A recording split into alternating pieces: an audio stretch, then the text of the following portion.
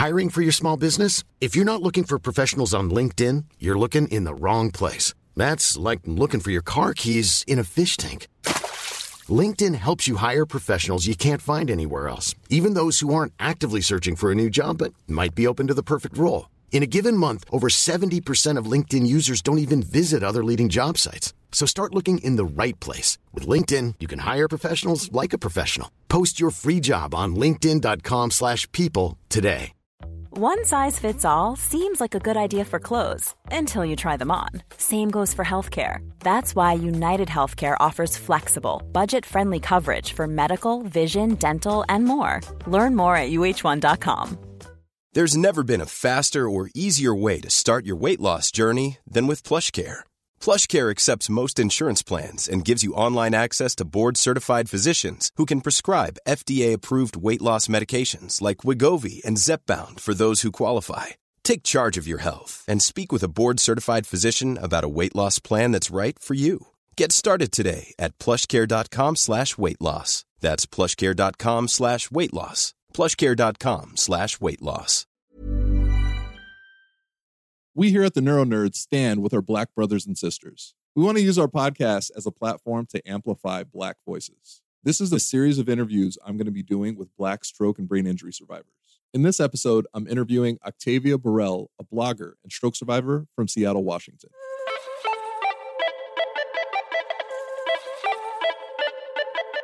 Hi, I'm Joe. And I'm Lauren. And we are the Neuro Nerds. Yes, that was on time. I feel pretty good about that.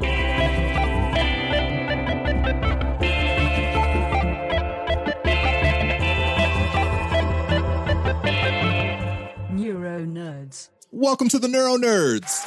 And very special guest today, I'm speaking with Octavia. Octavia, thank you so much for being here. Thank you so much for, sharing your insight and your perspective on the world today, not only as a stroke survivor, but as a Black stroke survivor woman in the world today. Talented, brilliant, incredible, amazing. That's a lot. It is a lot. It is a lot. And thank you so much for having me. This is my first podcast. So seriously? I'm really happy to be here. So normally, it's a very light podcast. We talk a lot about, recovery through everything. Nerdum. This isn't that. The world today is a lot heavier than it is. This isn't our normal light episode. Not that it necessarily has to be so heavy, but we're just being honest with what's going on in the world today. It's pretty crazy. So before we get into that, tell us a little bit about your story, Octavia. Absolutely. So I actually had my brain hemorrhage back in 2012, so about 8 years ago, while I was in the middle of graduate school. I just moved to Minnesota maybe 6 months prior. It was the weekend leading up to Christmas. And it sort of happened at this party I was attending, and everything thereafter kind of spiraled and happened very, very quickly for me. But I ended up leaving Minnesota for 3 months to do rehab, radiation therapy, and what have you. And concurrently, at the same time, my mother had just left the hospital after having open heart surgery. So we ended up being on disability together. So that was a really interesting time for us and my family. So I ended up moving back to Minneapolis. I wanted to continue with my career. I ended up dropping out of the graduate program I was in. I just figured at that point, there was no way that I would be able to continue to compete at a collegiate level. I just wasn't ready. So I went back to Minnesota to kind of finish rehab and finish working on my career and trying to figure out how to make that happen. And I'm going to be honest, it has been kind of an uphill battle for a number of different reasons. But in 2016, I decided to start a blog and then a book project as a companion piece to it. And in the beginning, it was supposed to be me writing a fictional story loosely based on my stroke experience.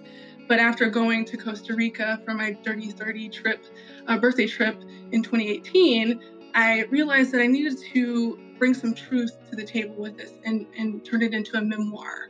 And so that's sort of the journey that I'm on now with my book project and my blog, Nomadic Caffeine. Hey, I really appreciate your blog. I actually was turned on to your blog from the first stroke survivor I ever met in person, Bridget. Bridget Clarice. You Mm-hmm. did a story on Bridget, and I've read it, of course, because Bridget's like, my tiny, insane homie. And it was brilliant. I just loved the way you wrote. And then I started reading more of your blogs. And I was like, oh, wow. Like, I really love the way you use your words. Like it's you paint a beautiful picture with your words. And I really appreciate that. And I reached out to you. I was like, oh, you're cool. Caffeine? I'm a coffee addict. Like, literally, just hook it up directly into my veins. I'm good to go. And then, so I started this series that I'm doing currently where I'm speaking to, survivors of color, Mm-hmm. right? Living in the world today, being a survivor alone, just alone the world is overwhelming. Mm-hmm. Everything is overwhelming. Waking up, the most mundane thing you can do, the most boring, average every day is overwhelming sometimes, let alone dealing with that, the protests that are going on with injustice, with crooked cops, the world is so heavy right now and it's almost hard to breathe. And so I decided to give survivors, Black survivors in particular, especially right now, the platform just to share your story, what you deal with, what you've seen, and maybe, some insights of like how to move forward in this brand new world that we're living in. Yeah. I think everything that is happening, while it is very, very shocking to some people and very overwhelming, I think it's something that's much needed. I think Black people, the Black community, have at this point come to a breaking point with the George Floyd video. It was very disgusting and heinous. And at that point, we had enough, on top of dealing with everything that has come with this pandemic and noticing that it's people of color and the working class people that are being more or less affected at higher levels. So all of this together kind of create this perfect storm. And so we see this explosion and the protests and everything that's happened over the past few weeks. Again, I think it's something that is needed. This needed to happen. And I stand with the protesters. I believe in what they're doing. And I really just feel that in order to enact real tangible change, sometimes you have to do extreme shit, because we have done it. I've done it peacefully, and it hasn't worked. We've begged and pleaded with people, and that hasn't worked. We've done everything that we can do, and this is not something that's new. These are issues and things that we have been dealing with, and have been facing for many, many, many, many years. And I really, really hope sincerely that from this, real change can happen. And I understand that it's not something that can happen overnight. It takes time. But it's good to see the support from the white community. It's good, and it's been interesting to see. But it's going to take all of us to really make sure that something happens at a greater level, and that we can, provide some sort of real legislative, actual, tangible change. Yes. And I feel so. I'm older than you. Mm-hmm. I know you're like, how is that possible? Clearly, you're like 18 years old, Joe. No. So I was a teenager during the Rodney King riots, and I remember it like it's yesterday, because everything that's going on in the world brings me back to those moments.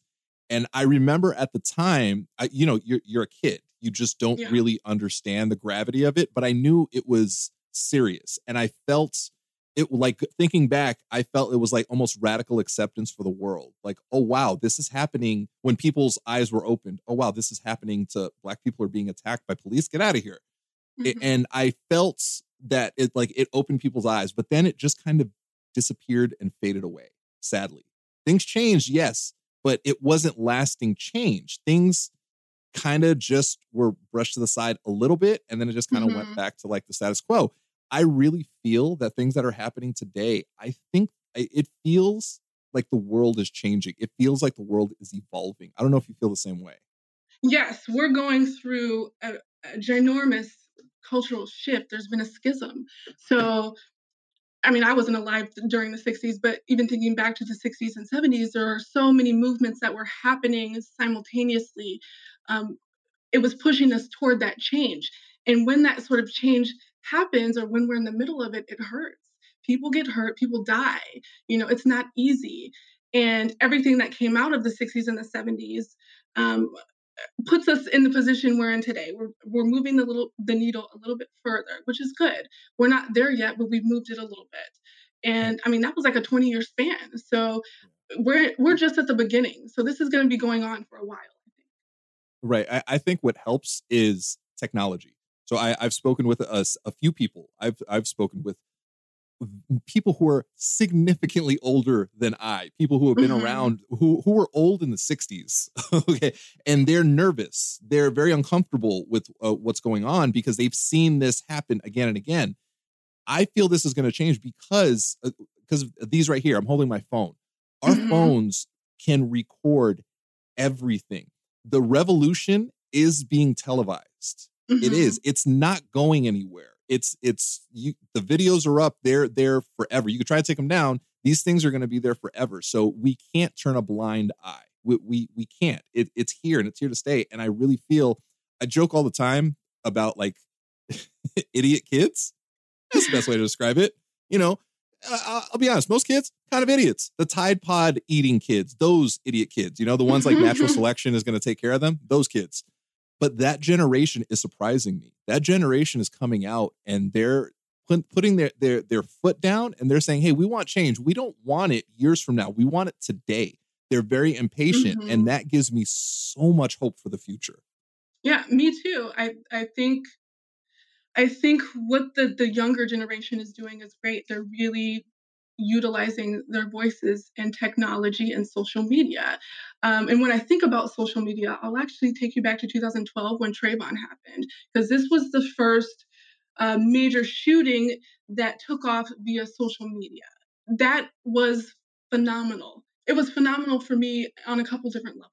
So with Trayvon, at this point in time, I just had gotten out of school. I'm trying to come into my own as a person, and I'm having this awakening about my Blackness and the Black experience as I'm seeing this underway through social media. And, you know, I come from a very small town in Iowa. I grew up in Des Moines in the city for 15 years, and my family brought property halfway through high school. So I spent the latter half of my adolescence in this very, very, very small rural town with a population of about 400 people. So, yeah. Wait. Small? Yeah. That's My graduating tiny. class was 50 kids, and I was the only African-American student in my class. It was just me and my sister for a long while. There were some families that came through after Katrina, but they didn't stay long. Right.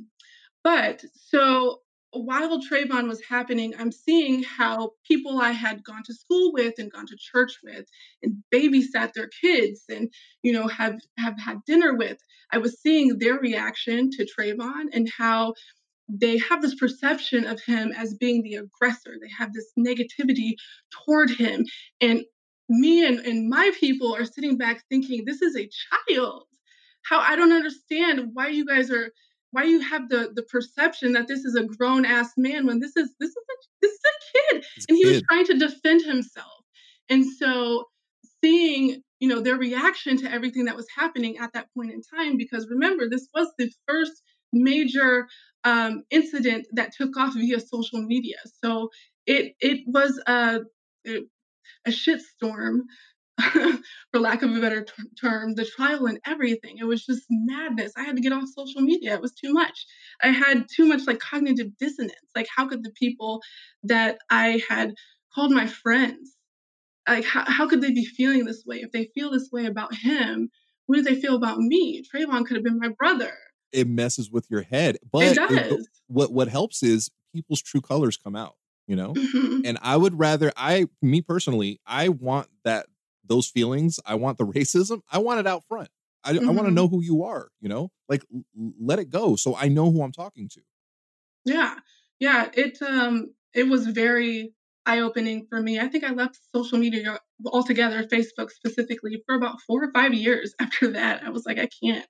So technology and digital media are going to be the things that help us hopefully highlight the ongoings in the community with the shootings and with the discrimination and injustices. Yeah, it's rough until Skynet takes over, and then, you know, we've all seen Terminator. We know what's going to happen. Thank you to our amazing community on Patreon for supporting this podcast. You can support us too and get different perks and gifts depending on which Neuro Jedi tier you sign up for. For example, if you're on our Neuro Padawan $5 tier, then you're probably listening to this episode a day early before its public release. Your support helps us grow and continue to create this podcast. Plus, a portion of the proceeds go to a different cause or individual in the brain injury survivor community each month. Sign up at patreon.com/theneuronerds. So this is what blows my mind, and people get very uncomfortable with everything that's going on. People don't like seeing the video of George Floyd. They don't like seeing it. They don't like hearing it. The reality is we kind of need to see it. We kind of need to hear it because it happened. And not that it happened, it continues to happen. It's so many people have died since that happened. So many cops have killed other people since that happened. Like, let's not forget about that. So what blows me away and what should make everybody uncomfortable, and I'll say this over and over and over again, that cop knew he was being filmed. Mm-hmm. It was intentional. He saw the camera. He knew he was being filmed. Now, here's the thing. What happens? What do you think happens when there's no cameras around? What do you think they say? What do you think they do? That's what should make you uncomfortable. He was comfortable enough to murder a man on camera. What do you think happens when there's no cameras around? That's what should make everybody uncomfortable. That's why things need to change because of that. Yeah, and for us, I mean, this is not a new issue. We've always known about this. Black people have always had this contentious relationship with police.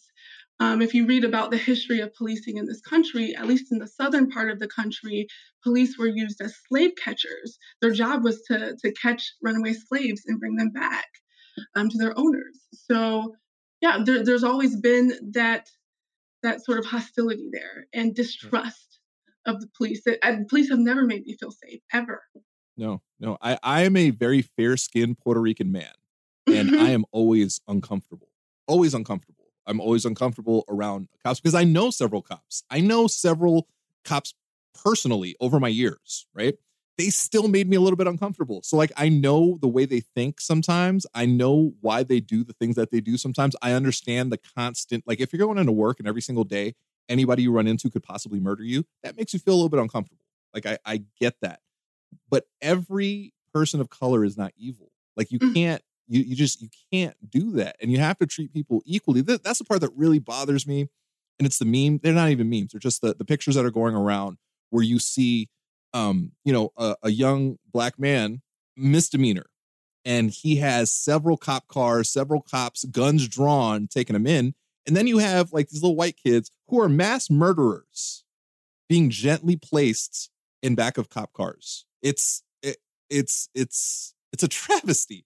It's a shame. It should make everybody uncomfortable, and it should make everybody feel ashamed for not doing something more. If you can, I don't want to shame anybody because I'm trying not to shame people for not advocating. Advocate in your own way.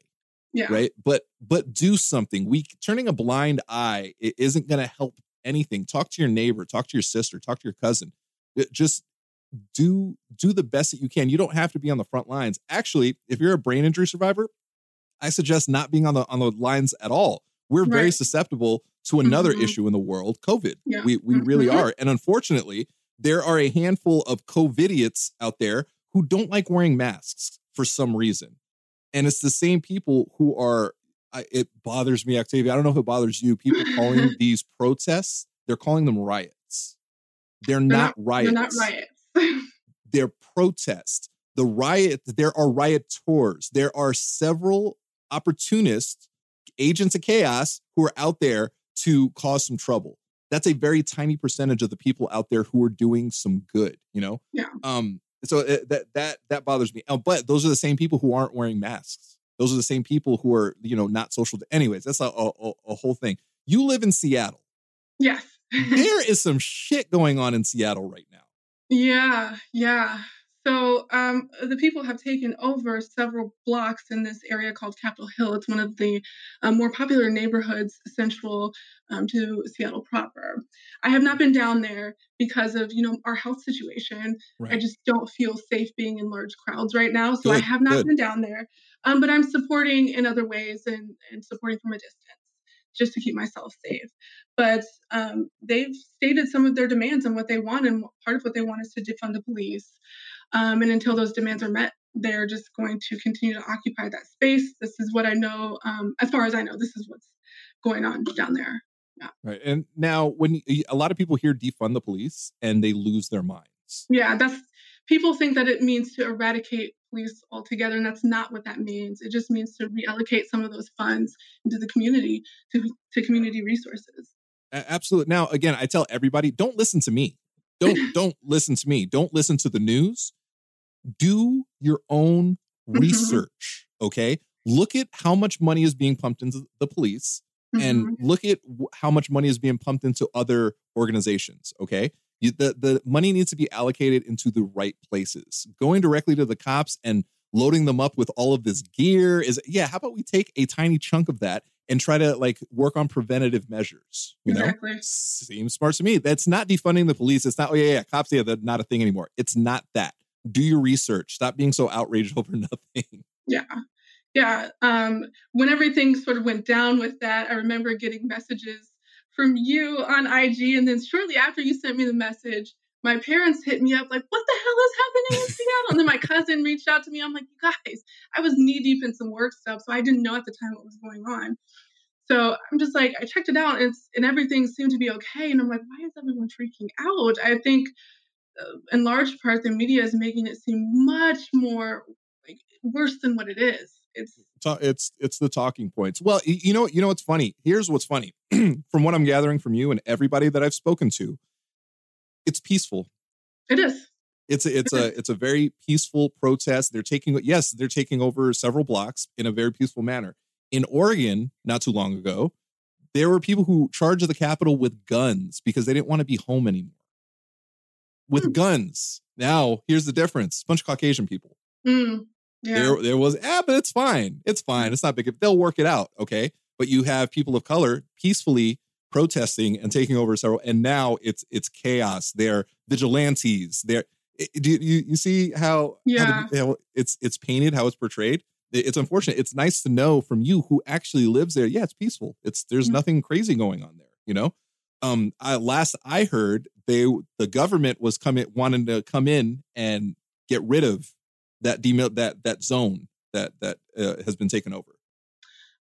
I don't know about any of that. That may be true. I don't know. I haven't heard any updates on that. I do know that they were sort of moving things around to allow for traffic, but I haven't heard any updates as of yet. So, well, just so long as people are protesting, look, it's working. It's really working. We've had cops arrested for murder. Okay, not arrested because they did their job. They didn't do their job. They were killing people. And we finally had Breonna Taylor's, her murderer fired. Finally, that blows my mind still. Her story specifically just breaks my heart on so many levels. It's ridiculous. It's insane. There was a law that was put in place specifically for what happened to her, yet the cop was still on payroll. Like, I don't understand how, I just don't understand. This just shows the flaws in the system. And it doesn't have to be a political thing. It's just right and wrong. You know, a lot of people are trying to divide everybody. And it kind of seems like it's black, it's versus white, it's Republican and it's not. Tupac, favorite MC of all time. He said it best. When I say us and them, I'm not saying white people and black people. I'm talking about good versus evil. Yeah. And that's what this is. We're trying to eradicate evil. There's some evil stuff going on. What happened to George Floyd is evil. Yeah. That's just evil. It was very nefarious and just so gross and heartbreaking. I couldn't get through the video, and I told myself that for me and my own mental well-being that I'm not going to view videos like that anymore.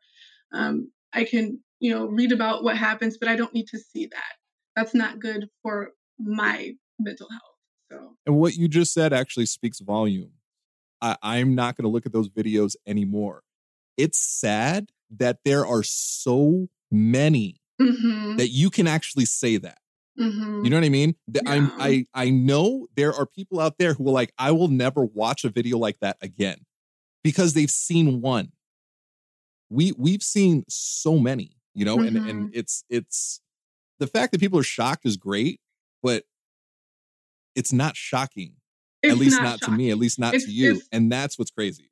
Yeah, it's again with this awakening from white people, that has been very interesting. And I'm of the position that, some of us we're not going to be quickly receptive to the solidarity. Why? Because historically in this country, African Americans have been lied to numerous times.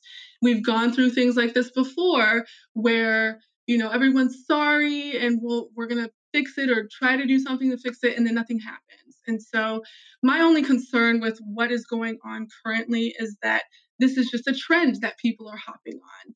Right. And in 6 months from now, it's back to business or, back to business as usual. And I said this in my most recent blog post, my life is not a trend. My safety is not a trend.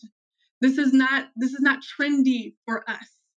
Um, and so I really want to see, especially like organizations.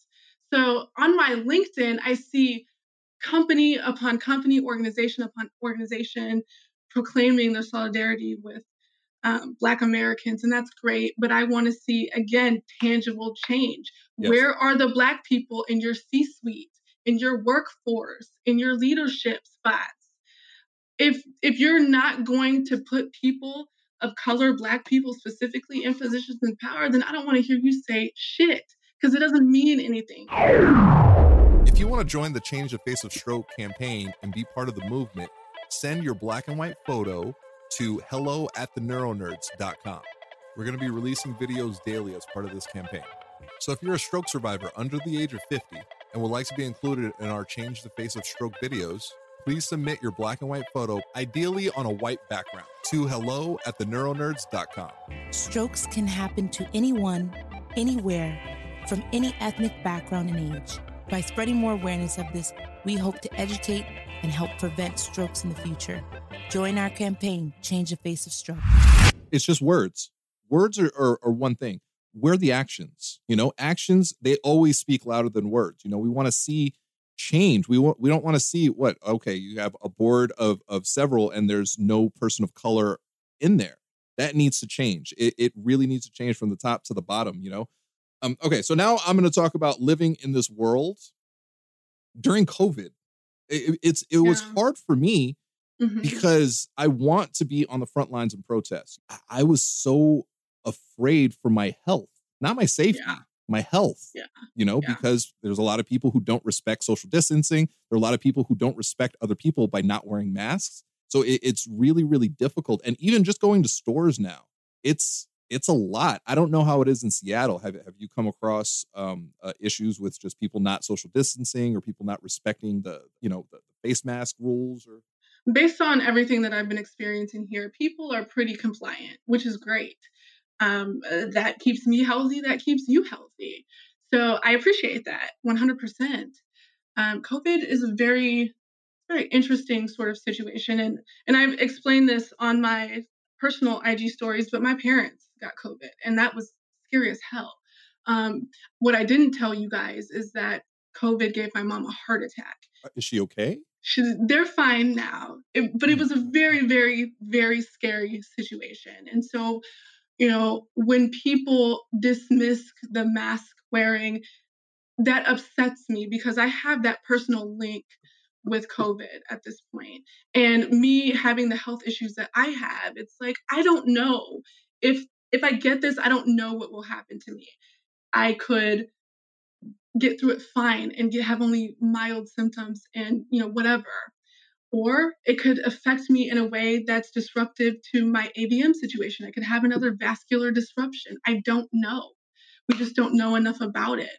But having to deal with my parents have this and being 1,600, 1,700 miles away and not being able to physically get to them, I mean, that was heartbreaking. The George Floyd and the notification of my parents, they happened back to back. So that was a crazy ass week for me. It was George Floyd, and then the next day, my parents I found out about my dad. And then the day after is when I found out that my mother had gone into the hospital. So it was literally just back to back to back that week. Yeah. Are you okay? I mean, I'm trying. That's so heavy. It's very heavy. You know, like as a family, I love my family so much. My family's so tight. But what we do is I would have FaceTime chats with them multiple times a day, 3 or 4 times a day, just checking in on them and seeing how they were doing and what have you. And my sister has severe asthma, so she couldn't go out and see them. But what she could do would be to bring them food if they needed it and leave it on the step and then, leave because she can't go in the house. Yeah, we've been working together as a collective to get through it, and they're both doing really well.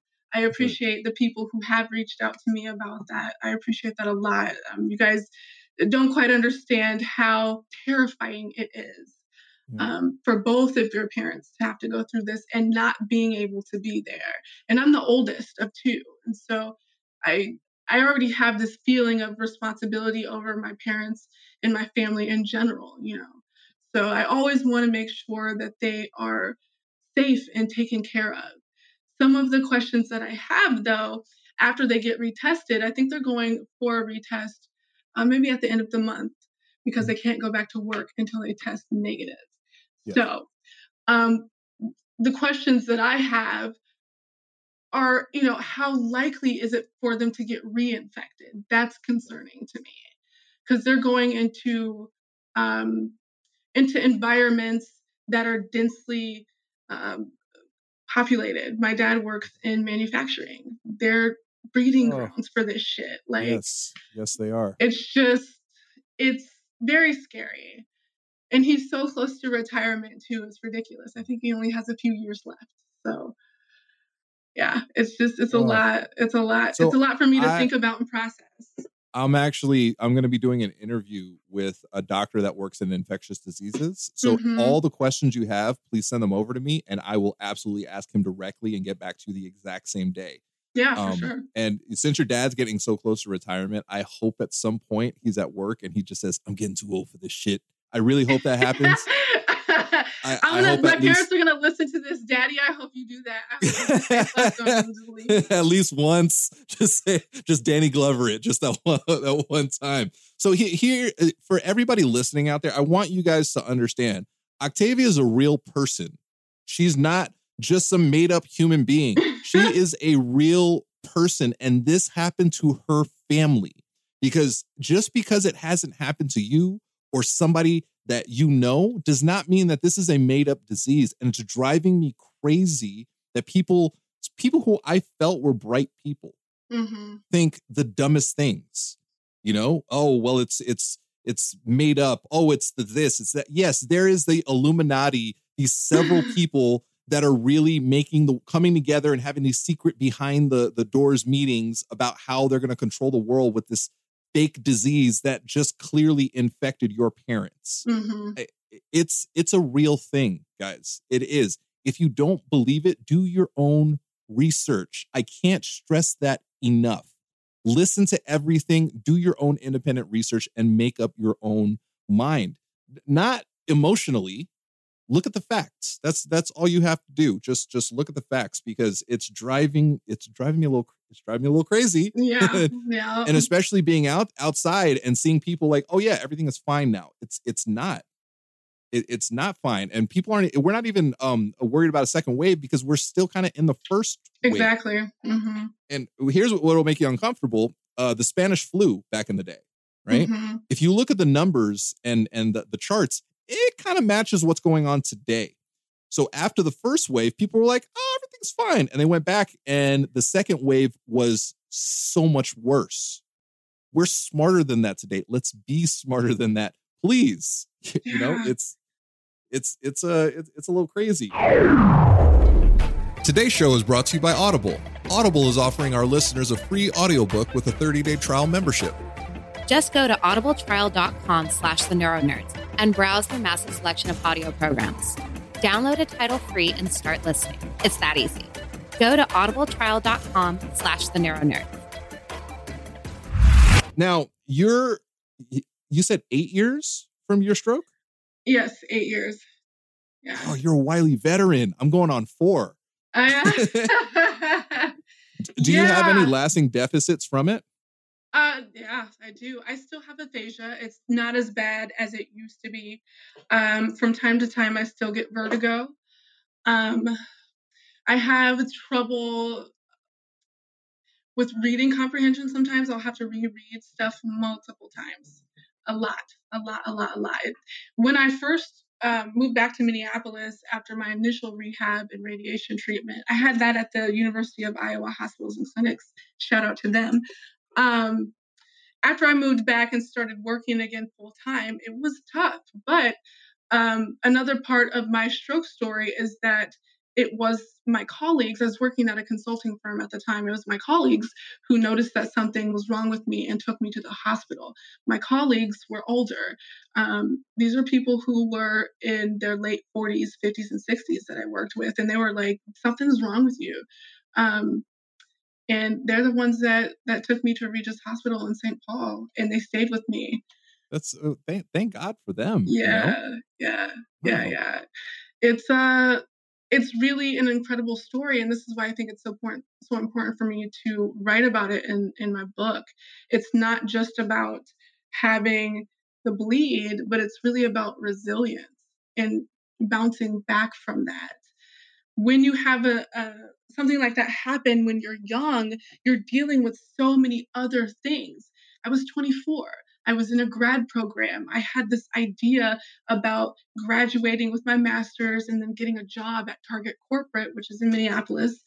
I was going to do that. And then, find a husband, get married, have kids, like that whole idea. And then everything was just shattered, in an instant.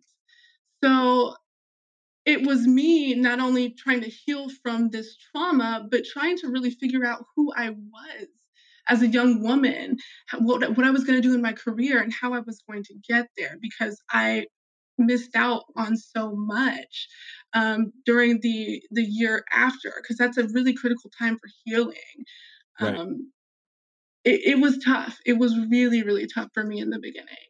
It was hard, but hey, you persevered. And that's the one thing about brain injury survivors. We're some of the toughest, most resilient people in the world. Mm-hmm. I'll also tell you, our community is the greatest community in the world. Everybody can say that. They're lying. Our community, clearly, we're the most helpful, loving, caring community in the world. We always want to see the other side succeed.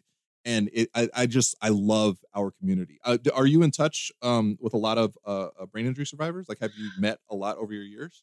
A handful, a few. Online has been great with IG, just connecting with people that way. But when I first started doing rehab in Minneapolis, I joined a program called Share Givers, and it was for survivors of strokes to talk to people who had just had strokes, because they wanted people who have been through it to be able to lend a hand and show support and comfort. And so I did that for a little while, and that was really cool. That's amazing. Yeah. I needed that because I had so many questions and so much crazy stuff was going on in my head. I just didn't have anybody to I can say stuff, but nobody really understands it unless you've been through it. Mm-hmm. Once I started talking to other stroke survivors, I was like, oh, my people, you guys are my kin. Like, you get it, like when I say, oh yeah, I'm having a little bit of fatigue. Oh, you understand it. When I say, oh, I'm having a little bit of brain fog. Oh, you understand it. Especially even you suffered aphasia, Mm-hmm. So if you have trouble sometimes recalling words, it's like, okay, I understand where that's coming from. It's not just, oh, I forget words too. Yeah. No, yeah, because I've had people say that to me before, and it's not quite the same thing. It's annoying, isn't it? Yeah, it is annoying when people do that. What's interesting about what you just said is, so my dad actually had a stroke in 2008. I was a junior in college, and I ended up transferring schools to be closer to home because of that. And I remember him doing, at home sort of speech therapy with my mother, and him maybe feeling a little bit embarrassed by that. And I understood after my injury. It was like, Daddy, I understand. I get it now. I get it. Being a man, and again, this isn't a sexist thing. It's just a worldly thing. You have like a certain thing. You don't want to seem, like less of a man. And when I was physically recovering and I had to use a cane, I didn't want to feel like an old, feeble man using a cane. I hated it so much. And even when it came to the cognitive stuff, I couldn't remember. I couldn't remember because I had left side issues. Like I had left side neglect where I didn't acknowledge that I had a left side. And I wouldn't be able to draw a clock. My brain wouldn't be able to draw an entire clock. I would only be able to draw like half a clock. And I didn't understand why I wasn't able to do it. So I would just kind of like make things up out of embarrassment. Apparently I'm very vain. Who knew? Yeah. When you mentioned, okay, like the reading and comprehending the words and reading over and over and over again. Do you read? Now I say that, like, do you read or do you listen to books? Both. So for fiction books, I find it easier to read. For nonfiction books, I will do audiobooks. I think it's easier for me to comprehend the audio version of a nonfiction book. Fiction books are more descriptive, and for me, it's better for me to read that from a hardback or paperback book. I can't really digest it through audiobooks. I need to read it. Right. That's interesting. So several of I'm really happy that you're writing a book because like the only books I read now are from like my stroke survivor homies. Yeah. So my, a lot of, my friends are writing books, all amazing books. I had trouble comprehending and retaining the information. My friend Mimi's book, she wrote a book. It'll be okay. It's just a hole in my head. And I read the first 7 pages at least 10 to 15 times. Yeah. Because I'd be on page 2 and I'd be, wait, how did it start? Right. I have to start again. Yep. Wait, who is this character? Have to go back. So as soon as I started listening to Audible has been amazing for me. Yep. I can listen to it and I'm able to retain the information without having to go back, which has been awesome. It's so funny how all of our brains are different. It's you can drop, our brains are like computers, they're like laptops. You can drop the exact same laptop several different ones the exact same way, and each one will have different deficits every time they turn on. Yeah. Same thing with our brains. We can have the exact same brain injury, but like the things that happen to us are so different. Yeah. It's a magical world. It's a little bit crazy though. It really is. Specifically being a woman of color, and I know this is weird. Being a woman, it's really hard. I know that. I was brought up in a house full of women. Like really, I've said this like a million times. I was brought up by my mother and my 3 sisters. I never had a male influence in my life, like ever. I had to have a period just to fit in my household. You know what I mean? Yeah. I was like, so like, I know how difficult it is just being an ethnic woman in this world, a woman of color in this world. It's so hard for you guys, let alone doing that with a brain injury. Yeah. How did you get through college? Was it after college or was it? No. Oh God. College is a whole nother story. My injury happened after college. I think it was like 2 years out when it happened. My college experience was wild. So I did go to college in Iowa. So these are predominantly white universities. Oh yeah, it's Iowa. Yeah. Yeah. There's that. So because I went to 2 different schools. So I originally first I went to Wartburg College in Waverly, Iowa, and I wanted to sing. I had a teacher in high school who trained me from 10th grade up, the time that I moved to the small town where my parents still live. She trained me for this scholarship specifically, and I got it. So I ended up going to Wartburg. It was a partial scholarship. I ended up going to Wartburg for a little bit, and they had a really good broadcast communications program. There was this point in time where my parents were really interested in me becoming a news anchor. And so I was like, all right, I'll give it a shot. I took one broadcast class and was like, this is not for me because I don't like reading off teleprompters. I didn't want to be on TV, which is kind of funny since I'm always talking to the camera on IG. It's weird because I don't actually like to be filmed. But so I did that first. In your parents' defense, you would have been an amazing broadcaster. Just saying. Okay. So I did that for a little bit, and I was just trying to figure out what I wanted to do with myself, and I ended up landing on corporate communication slash PR. So here's the thing, though, Joe. Um, During the time that I was learning what I was learning about traditional media, at the same time we were going through a digital shift. So by the time that I graduated during the height of the recession. At the time that I had graduated, everything that I had learned about traditional media was pretty much useless because who the hell was reading newspapers anymore, right? Oh my It's just like, gosh. all right, I just wasted 4 years and X amount of money on learning all of this stuff that's really not going to be super useful to me. This is why I decided to go to grad school because I'm like, well, shit, I need to learn all of this digital media stuff now. I know nothing about what's happening on the internet.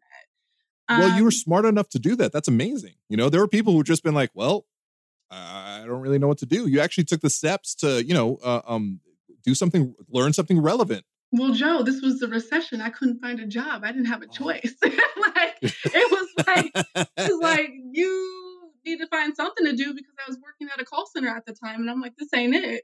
This is not what I want to do with my life. If I want to be successful in this industry, there are some principles that I need to learn. And that's why I initially started grad school. But then after my injury, I had to drop out because I just could not compete at that level. And then I just told myself, you know what? YouTube exists, LinkedIn Learning exists. I will teach myself. And that's part of the reason where, how the blog came into play. Amazing. So, yeah. That's amazing. Yeah, I love that. Like I do. It's adapt, adjust, or die. You know what I mean? And you've adapted and you've adjusted and you're here in your recovery, in the world. Because I'll say this. You have several strikes against you in this world as of today. You know? Yeah. You're a Black woman living in a very predominantly Caucasian area. At least you went to school in a very Caucasian area. Yeah. So you went to school in Iowa. That doesn't seem like the most welcoming place for a Black woman. So, okay.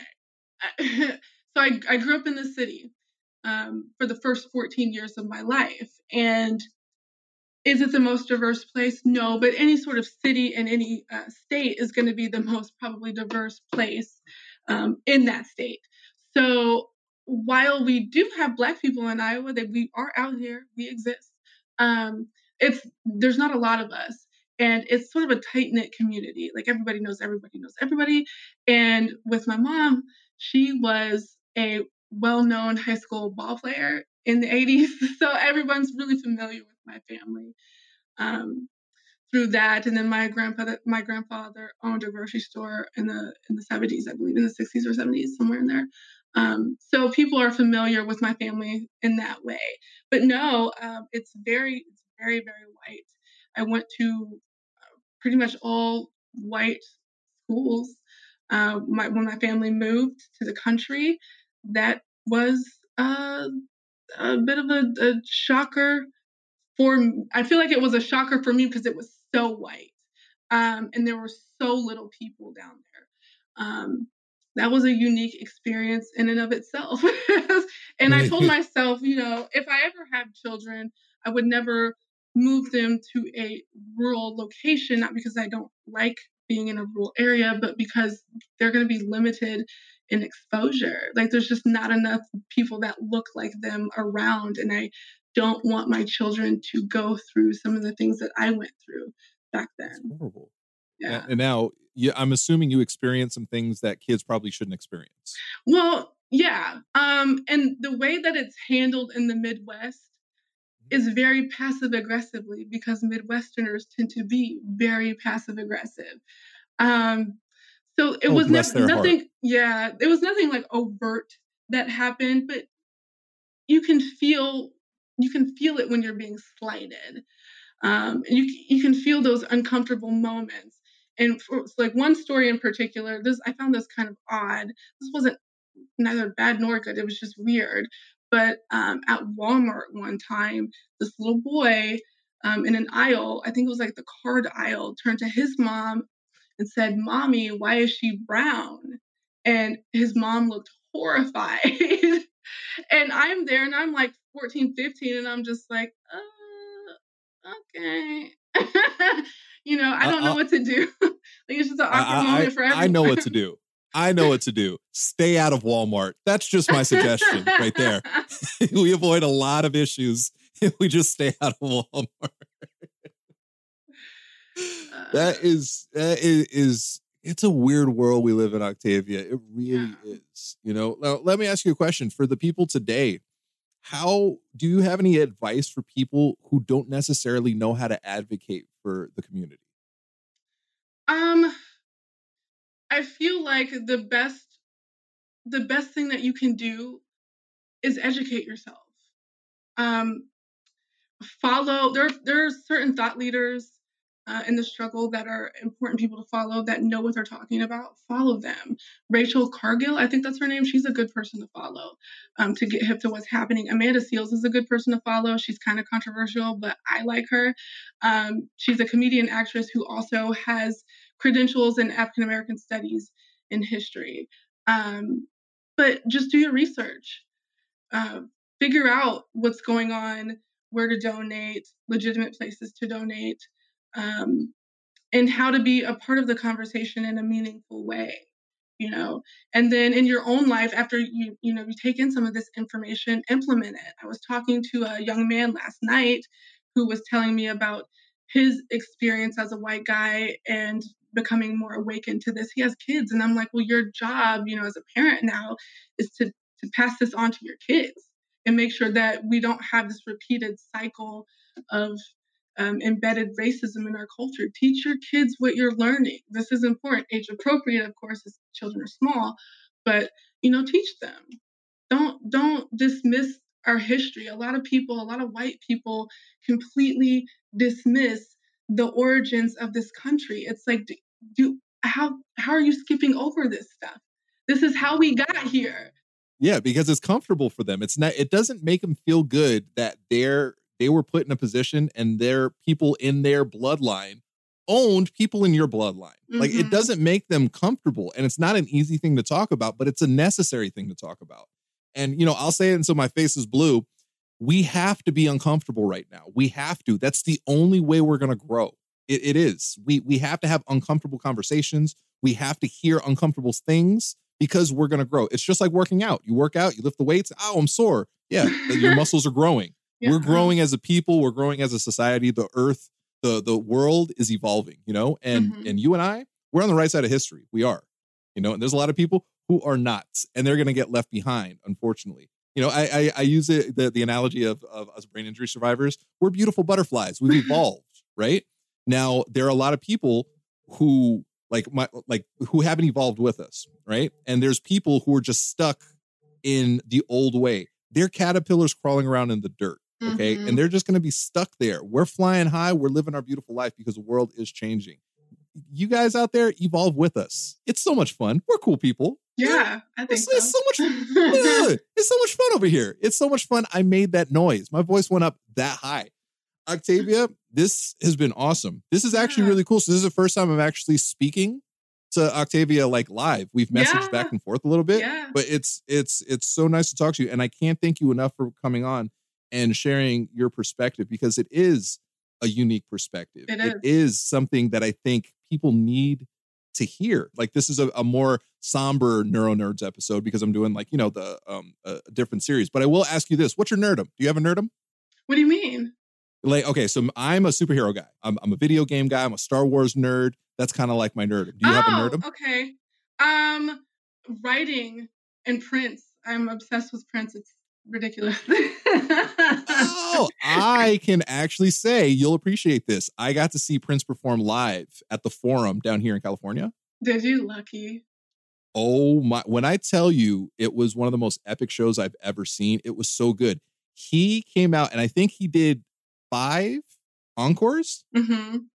Now, when I say 5 encores, it wasn't like, oh, bye guys, and he comes out. The last encore he did was a solid 45 minutes after the last time people left, and there was just a handful of people in this giant stadium, and he comes out and he sang some more songs. It was so good. It was so good. That guy was an alien. He was so good. Yes. I'm a big music person, and Prince is just the embodiment.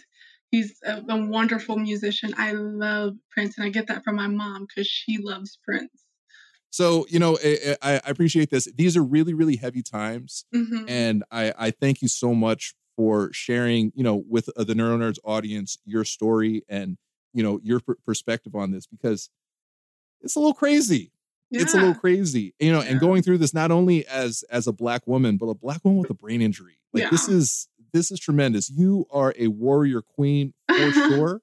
Thank you. Thank you for being amazing. Thank you for being here. And where can they follow you and your blog? Oh, absolutely. At CV Kelly, Kelly with an I. And then my blog is nomadiccaffeine.com. I'm so glad you said that, because I just love the way that sounds. Nomadic Caffeine. Oh, I'm in.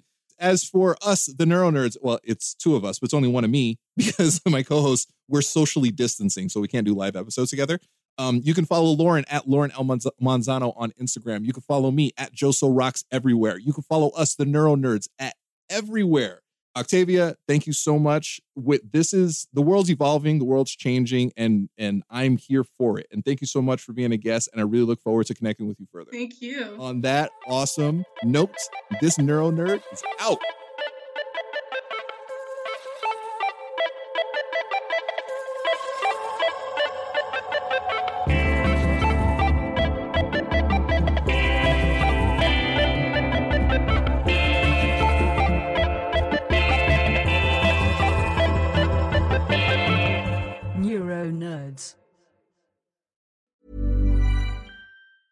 Hey, it's Paige DeSorbo from Giggly Squad. High quality fashion without the price tag. Say hello to Quince. I'm snagging high-end essentials like cozy cashmere sweaters, sleek leather jackets, fine jewelry, and so much more. With Quince being 50 to 80% less than similar brands. And they partner with factories that prioritize safe, ethical, and responsible manufacturing. I love that. Luxury quality within reach. Go to quince.com/style to get free shipping and 365-day returns on your next order. Quince.com/style. Mom deserves the best, and there's no better place to shop for Mother's Day than Whole Foods Market. They're your destination for unbeatable savings, from premium gifts to show-stopping flowers and irresistible desserts. Start by saving 33% with Prime on all body care and candles. Then get a 15-stem bunch of tulips for just $9.99 each with Prime. Round out Mom's menu with festive rosé, irresistible berry chantilly cake, and more special treats. Come celebrate Mother's Day at Whole Foods Market.